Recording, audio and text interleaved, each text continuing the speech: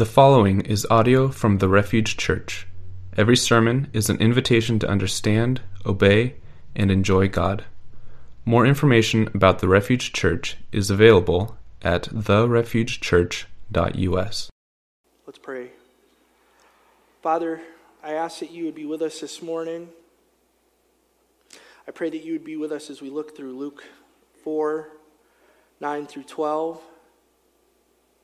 Help us to get a better understanding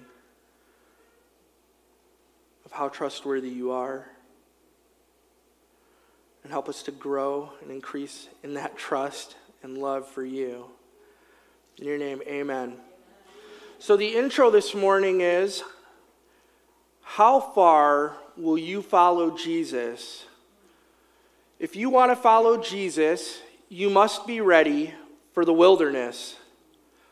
The wilderness is a place of preparation. It is the place you face your greatest temptation. It can be a lonely, scary place, but it is not a place without God, because God promises to never leave us or forsake us. God is there. But we must choose his way, the way of a greater affection, when we are presented with the temptation of other options. In this series, we watch Jesus face his great temptation and choose to obey the Father every time. Let's learn from his victory and find victory in our lives today. And as we start our sermon this morning, I wanted to start by telling you a story. How many of you guys know my son Samuel? Mostly all of you. And anyone that knows him knows that he has the energy of 10 normal children. I sometimes think he invents ways of doing things that seem pretty crazy. Every single time we pick Sam up from his daycare, they give us a status report. It was either it was a very good day or it was a rough day. We tend to hear things like, he did really good today at keeping his hands to himself, or he did really good at sharing. But then on other times, we hear we had to remind Sammy to keep his hands to himself. And then other times, we also had to tell him not to say this to the other children. One time he told me that anything I say in front of him, he promised to take to school and tell other people. So, just so you know, he's very attentive. Sam has always been kind of this wild little guy. This morning, he asked me for a cup of coffee. He's only 4. I'm not sure if he goes out looking for adventure or if adventure finds him in his mind. Regardless, he seems to find it, and it happens quite often. I want to tell you about such a time. So last summer, Susanna and I were sitting out back around our small fireplace. If anybody's been to our yard, it's off on one side of the house. We have 2 gates, so think Fargate when I'm telling this story, okay? So it was a quiet and peaceful evening. We were sitting close and talking and enjoying the warm air when all of a sudden we heard this loud noise that sounded like whimpering. And I remember Susanna looked over to me and she said, "Do you hear that? What is that?" To which I responded, "I'm not sure." Then Susanna said, "It sounds like someone's crying. Is that one of our neighborhood kids?" Because it made absolutely no sense that it would be one of our little ones because they were in bed and hopefully by this time they were sleeping. The noise was coming from the back gate area, that far back gate. So we walked over there to try to figure out where the noise was coming from. And when we opened the door, there was Samuel with his eyes just full of tears, crying.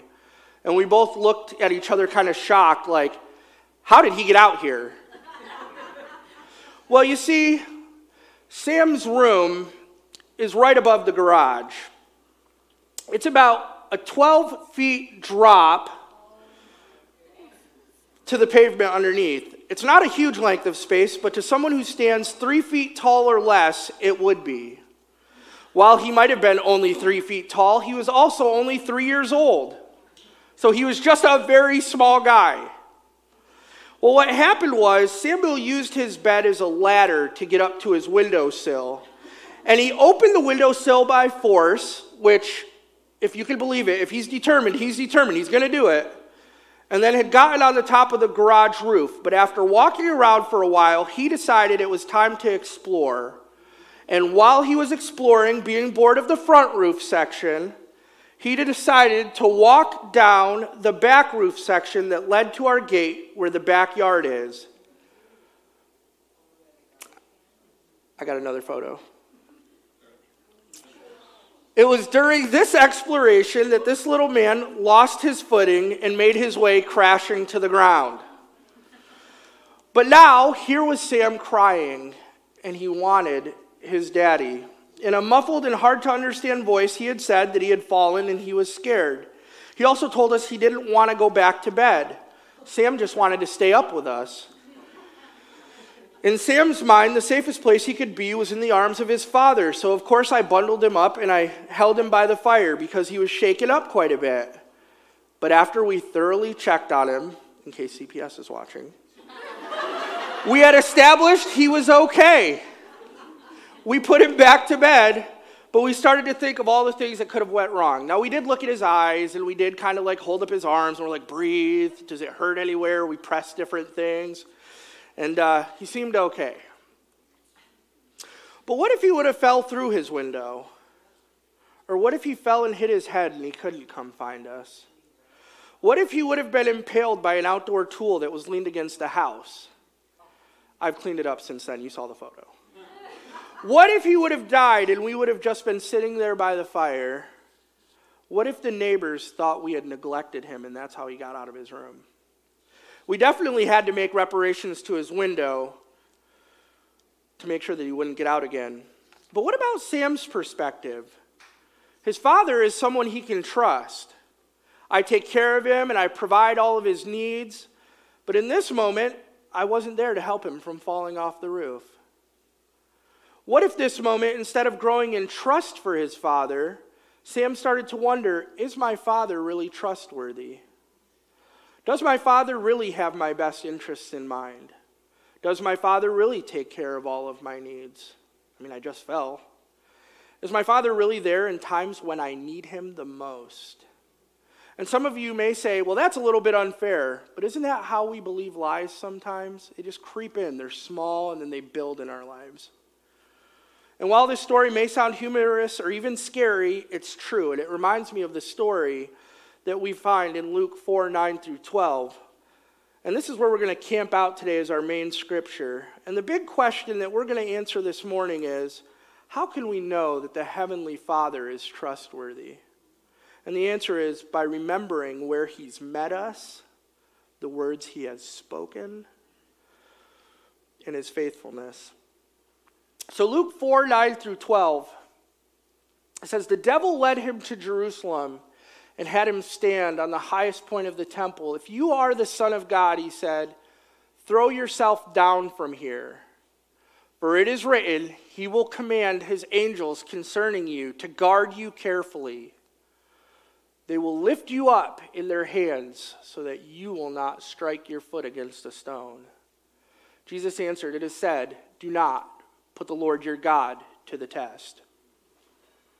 If you recall at the beginning of Luke chapter 4, we see that Jesus has been led to the wilderness being full of the Holy Spirit. So he wasn't empty when he was led there. But Jesus has been in the wilderness for 40 long days, and he is hungry, weak, and tired, and being tempted by the devil. I have a tendency when I study Scripture personally, and I'm given a passage, to see the passage and almost forget the context of how it fits in the story. But what we see in this particular temptation is a progression of how the devil has come to tempt Jesus. And as each one fails to work, the devil reinvents his scheme and he comes once more to try to disrupt what Jesus has come to do. So if you recall, a few short weeks ago, we started to walk through the temptations that Jesus encountered in the wilderness. If you remember, that was when Ibrahim preached. And Jesus had been in the wilderness for 40 days during this first temptation. During this time, Jesus had been fasting. He had not eaten anything. And I don't know about you guys, but when I haven't eaten for a while, and I'm talking a short period of time, maybe 2 hours, 3 hours, I start becoming weak and angry, and it just changes me, right? But here's Jesus, who hadn't eaten anything for 40 days, and the devil comes to him kind of almost like and I see it almost like a nurturing soul, right? Because he's like, you're obviously hungry, Jesus. Take these stones and turn them into bread. And Jesus is fully aware that all provision and sustenance that he needs for life comes directly from the Father. But the devil, being slick, is trying to get Jesus to doubt that God knows what's best for him. Almost like how he tempted Adam and Eve. God had given them instructions of how to live with him in harmony in the garden. However, when the devil shows up, he starts talking about another way, and he's sowing this seed of doubt that God really knows what he's telling them. And they give in. But Jesus sees past the devil's trick and responds with Scripture himself. Deuteronomy 8:3, man shall not live on bread alone, but every word that comes from the mouth of the Lord. The devil doesn't want us to fully rely on God. He wants us to believe that we have to do something in order to help God. And we see stories of that all throughout the Bible. When something doesn't happen the way that God tells them it's going to happen, they're almost like trying to speed up the process, right? Abraham and Sarah with the maidservant, having a child because they can't wait for the one that's coming. Maybe the promise wasn't true. Think about how God led the Israelites out of Egypt, and they should have only been wandering for 11 days, but it becomes 40 years. Because he tells them what they need to do to go into the promised land. But instead of doing it, they doubt. We see so many examples of how people jump the gun, but that's not Jesus. Jesus depends on the Father for all the provisions that he needs for life, so he shuts down that first temptation. And the second one, after the devil realizes that that first scheme doesn't work, decides to try another angle. We have to see this devil kind of like as a master manipulator. If one scheme doesn't work, he's going to try the next one. Manipulators never come out directly and tell you what they're doing. They usually mask the truth of what they're doing in an attempt to trap you in what they're planning for you. So changing his approach, the devil comes back almost like a salesman. And if you remember, the devil's attractive. So this is kind of the razzle-dazzle temptation. Okay, Jesus is offering all the authority and splendor to Jesus. All the kingdoms of the world, and promising to give them to Jesus if he would just bow down and worship him. What the devil was offering Jesus was not even his to give him. He could only give him that power from a very earthly standpoint. And we know that because Matthew 28:18, what does it say? It says that Jesus came to them and said, all authority in heaven and on earth has been given to me. And that was after the cross. So it wasn't limited to what the devil was offering. It was complete authority over heaven and earth. Not just earth. Which if he would have accepted that. Remember Daniel last week when he was preaching, he said he's being offered a shortcut, this crown without a cross, that he could bypass the hurt, the pain, rejection, and be celebrated here on earth. But the reality is the devil would be the one who would be worshipped, and he becomes the object of worship, and Jesus then becomes a puppet leader. And Jesus knows that. So it would be a momentary leadership and not lasting. Not what we saw in Matthew 28:18, which Jesus achieves on the cross. So Jesus, knowing the one who's hunting him in the true authority, power, and splendor that belong to his Father, responds by saying, you shall worship the Lord your God, and him only shall you serve. And this was from Deuteronomy 6:13, where Moses had commanded the people not to serve any other gods, because God is a jealous God and will not share his throne with anyone else.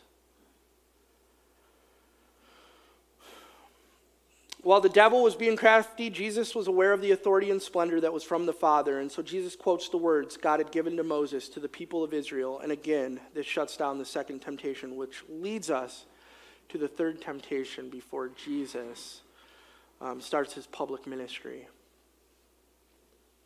I want you to see kind of in this temptation that the devil is just building in frustration because nothing seems to be working anymore.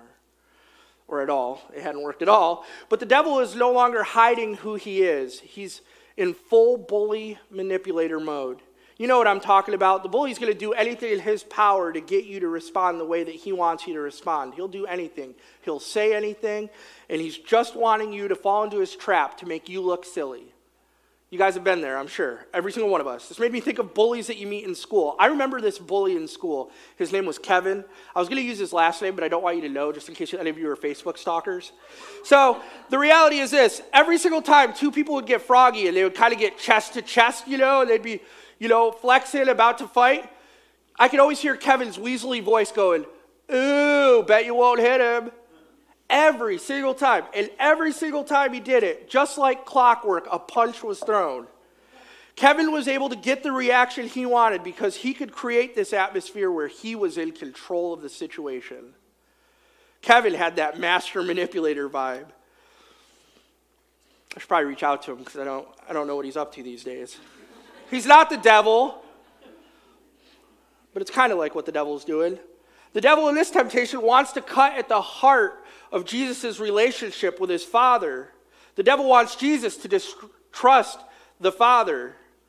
And this is the same thing that we talked about earlier with Sam. What if instead of running to me, it became a source of bitterness for Sam and he stopped trusting that I wanted what was best for him?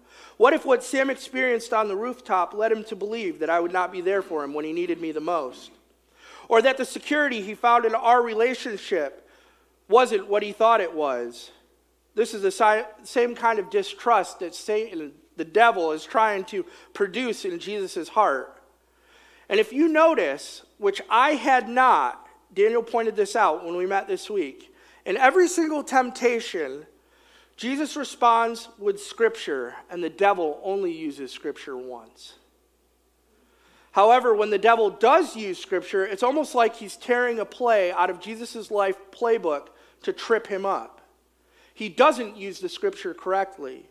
Instead of using it to build up and increase trust, the devil uses it in this scenario to attempt to create confusion and distrust in Jesus. God's word is never used to bring us glory and a crown of our own.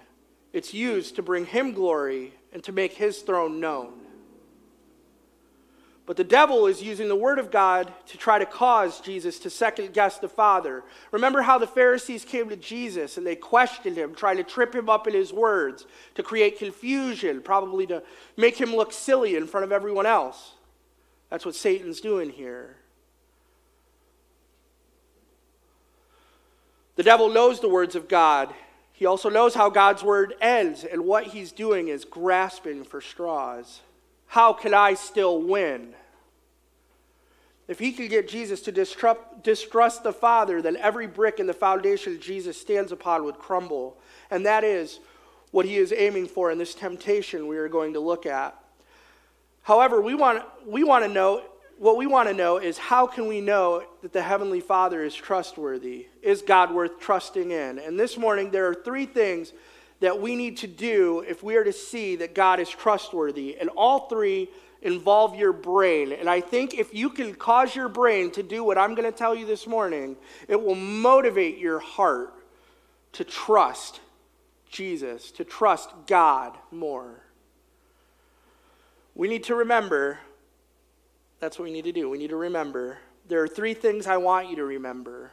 Just like Jesus remembered the words of his Father, I want you to remember 3 things so that when the temptation to distrust your Father pops into your head, you will throw those thoughts away and cling to Jesus. I want you to remember first the familiar places and how God met you there. Look at the first verse we see in our passage, Luke 4:9. The devil led him to Jerusalem and had him stand on the highest point of the temple. If you are the Son of God, he said, throw yourself down from here. When I first saw the words Jerusalem, I thought, oh, the devil is taking Jesus to this place of authority, this place of worship, this place of influence, this place of power. Because we know that the temple in Jerusalem was a place of worship. So I thought this was just another offer of power. But after wrestling with it, I remembered that Jesus was very familiar with the temple. In fact, he spent a lot of time there. Do you recall just 2 chapters earlier, in Luke 2:41 through 49, which I don't have the verses, it's a lot, Jesus' parents had gone to Jerusalem every year to the festival of the Passover as part of their custom. But after the festival had ended, they had returned home, but Jesus had remained behind. They had made it about a day's journey when they realized that Jesus was not with them. They searched for 3 days and then finally returned to Jerusalem, where they found Jesus, the boy in the temple. And what was Jesus' response to when his mother questioned him on why he stayed behind?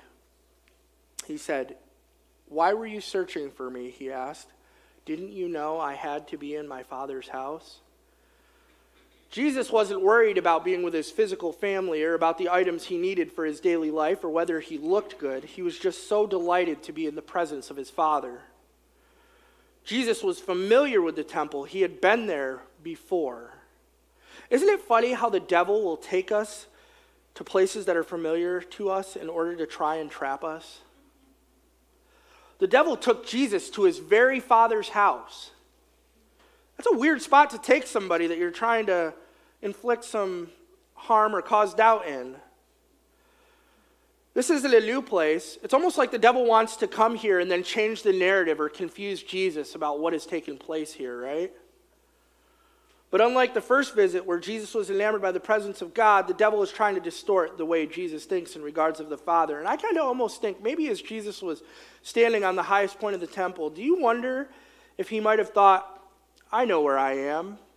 I know whose house this is. I know who's in control right now. Self-talk people, this is you. Am I right? So when the devil brought him here, I have to believe that Jesus is recognizing where he was and he's remembering the time when he first trusted his Father.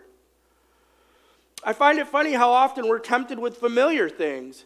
How many temptations have you faced where they look identical to a temptation you have already experienced? Maybe packaged a little different. How many positions have you found yourself in that it's like, I've experienced this before? Did God save you, but you make a lot of mistakes, so maybe you're not saved? You wrestle with that all the time? That same temptation to wrestle with that? Did God save your marriage years ago, but now for some reason it's different, so divorce seems the best option? It's kind of scary. Did God deliver you from an addiction, but you relapsed, so maybe you don't have power in Christ to quit? Did God put you in a group of Christian friends who wants what's best for you, but you've never felt love like that before, so you run? I mean, these are temptations that we face all the time. And it's like we think that they're different, but it's like the first thing that you did, the first time you trusted God and he brought you through that and you had that victory, that's the same thing you're supposed to do every time, but our minds don't let us hold that as a trophy. We almost forget. These places that God has met us, are they scary and hard, or do we see him and say, I've been here before, I know who's in control, and I know who can handle this situation?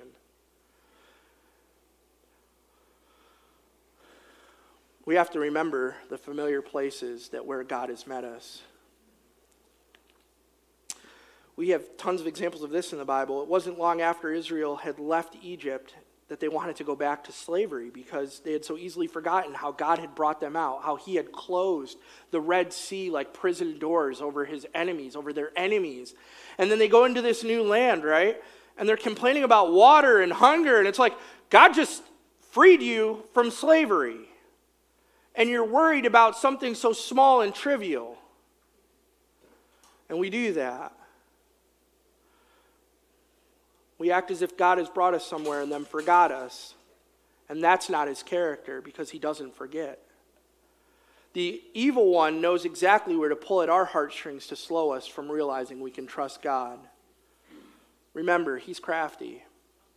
Second thing I want you to remember this morning is to remember God's word in context. Hinging off the second part of verse 9, we see the devil kind of nudged Jesus. If you are the Son of God, he said, throw yourself down from here. The if here is found in other translations to be the word since. It's important to distinguish this in our minds because what we think is being said is, if you are the Son of God, then jump.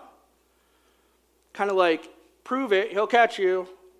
But really what he's saying is, since you are the Son of God, then you know the truth of who you are, and you know your Father will not let any harm come to you.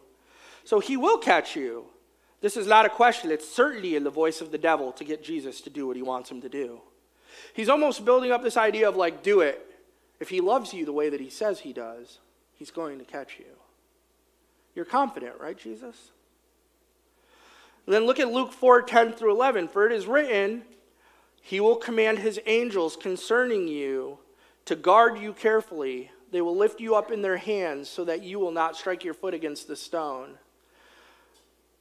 I kind of hear like this idea, like I said, surely Jesus, he's going to catch you. You are his son. What loving father wouldn't catch you? But Jesus knows the words of God better than the devil does because he lives them.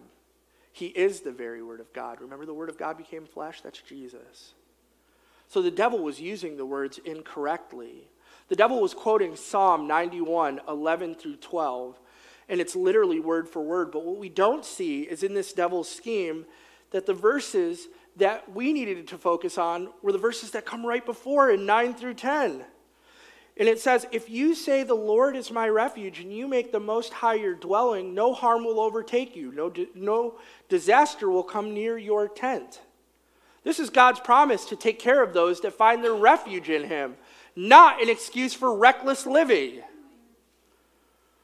This is talking about the wisdom of making God your refuge. The devil is manipulating Scripture to try to use it to convince Jesus that this applies for this stupid scenario. I remember this Pep Boys commercial when I was a kid. There's these two meathead mechanics, and one of them's just standing over a car, and he's beating this battery into the car, right? And this guy comes up and he goes, are you sure that's the right size battery for my car? And he goes, it's all right, we'll make it fit, And then it goes back, he goes, we've been doing this a long time. And then you see him as kids, right? And he's beating this circular block into a square hole, and it's all frayed and destroyed, and they're just proud at this monstrosity that they had destroyed, right? And this is kind of how the devil is mangling Scripture right now. He's literally taking it apart and making it mean what he wants it to mean. Has anyone ever done that?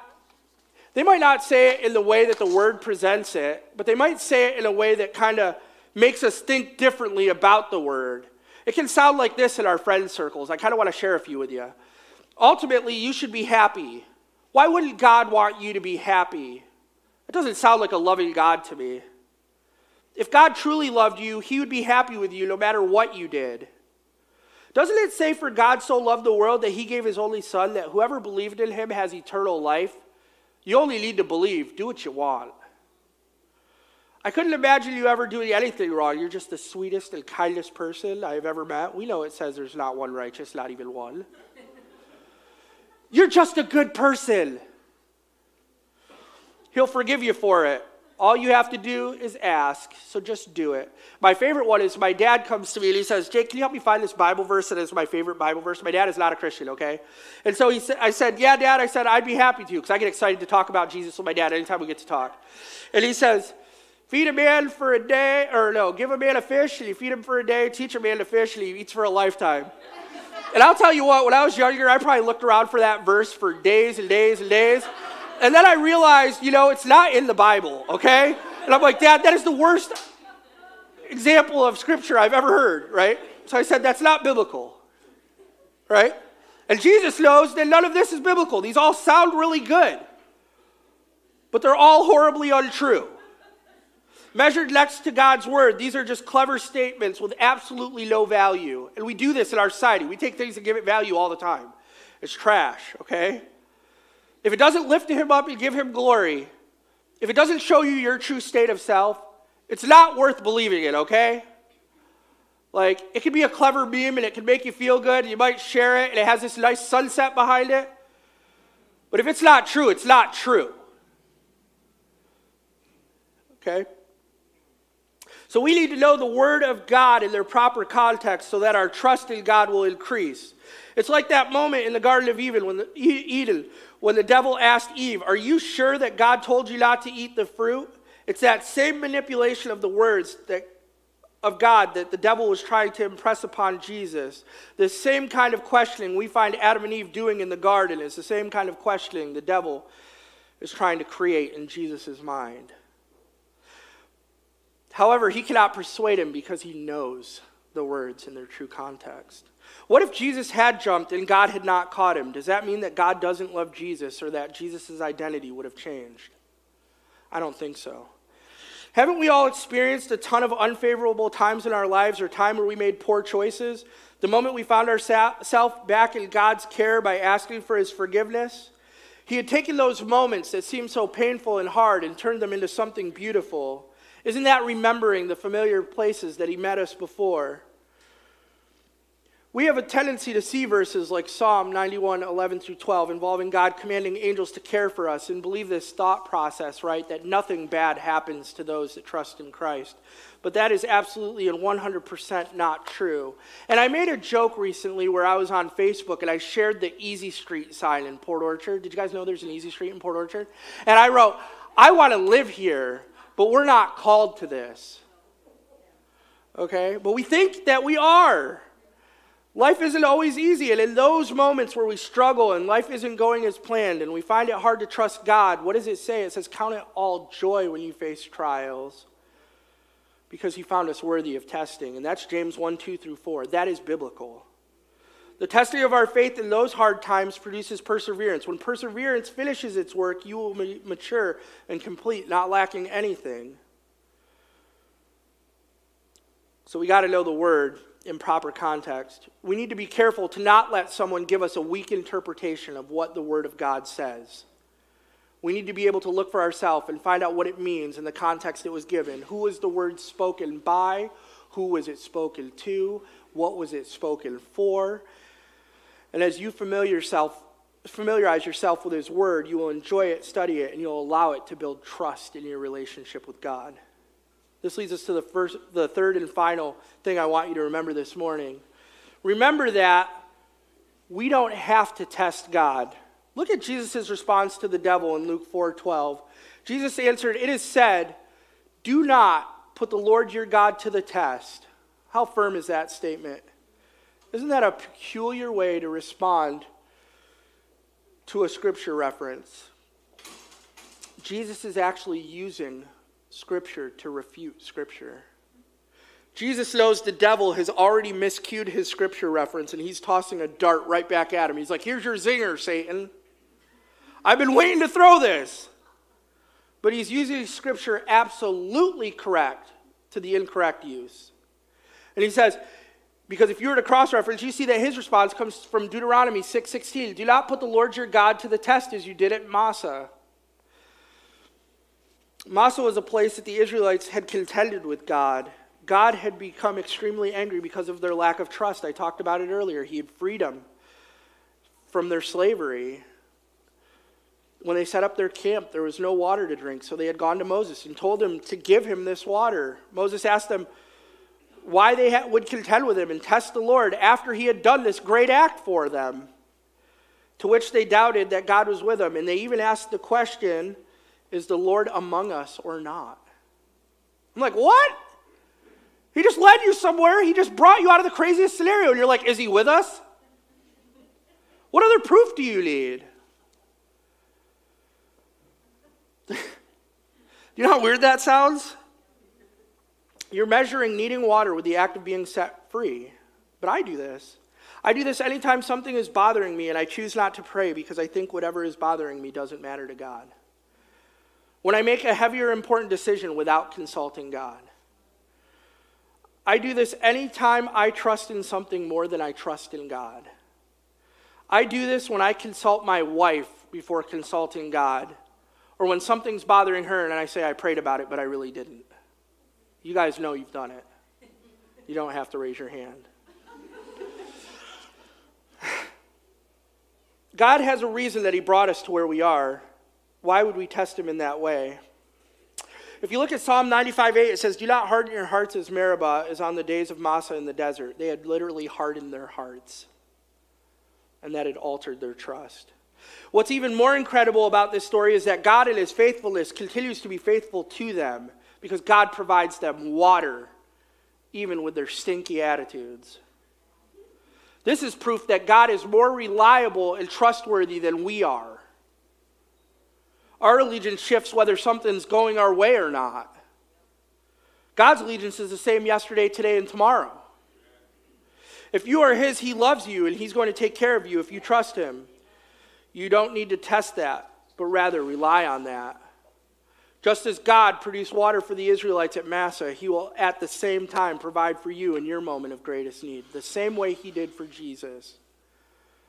But you need to remember not to trust him, not to test him, but instead rely on him and trust him. You got me all worked up here, guys. So what do we do with all the information that we talked about this morning? One, I want you to find your places of victory. I want you to find those places that God met you, and I want you to hold on to them. I want you to write them down. Put them in your wallets. Put them in your purse. Get a little notepad, and every time it happens, write it down. So you can read through it when you find yourself in a familiar place. Remind yourself that if he showed up, he's going to show up again. And he's going to do it again and again and again because he loves you and he is for you. 2, I want you to create a reserve of promises for yourself. I want you to start thinking about those things that people have tried to say to distort your version of what God's word says. And I want you to figure out what the word says so that you can also have a conversation with the person who's trying to make you think that way. What a great way to witness to someone.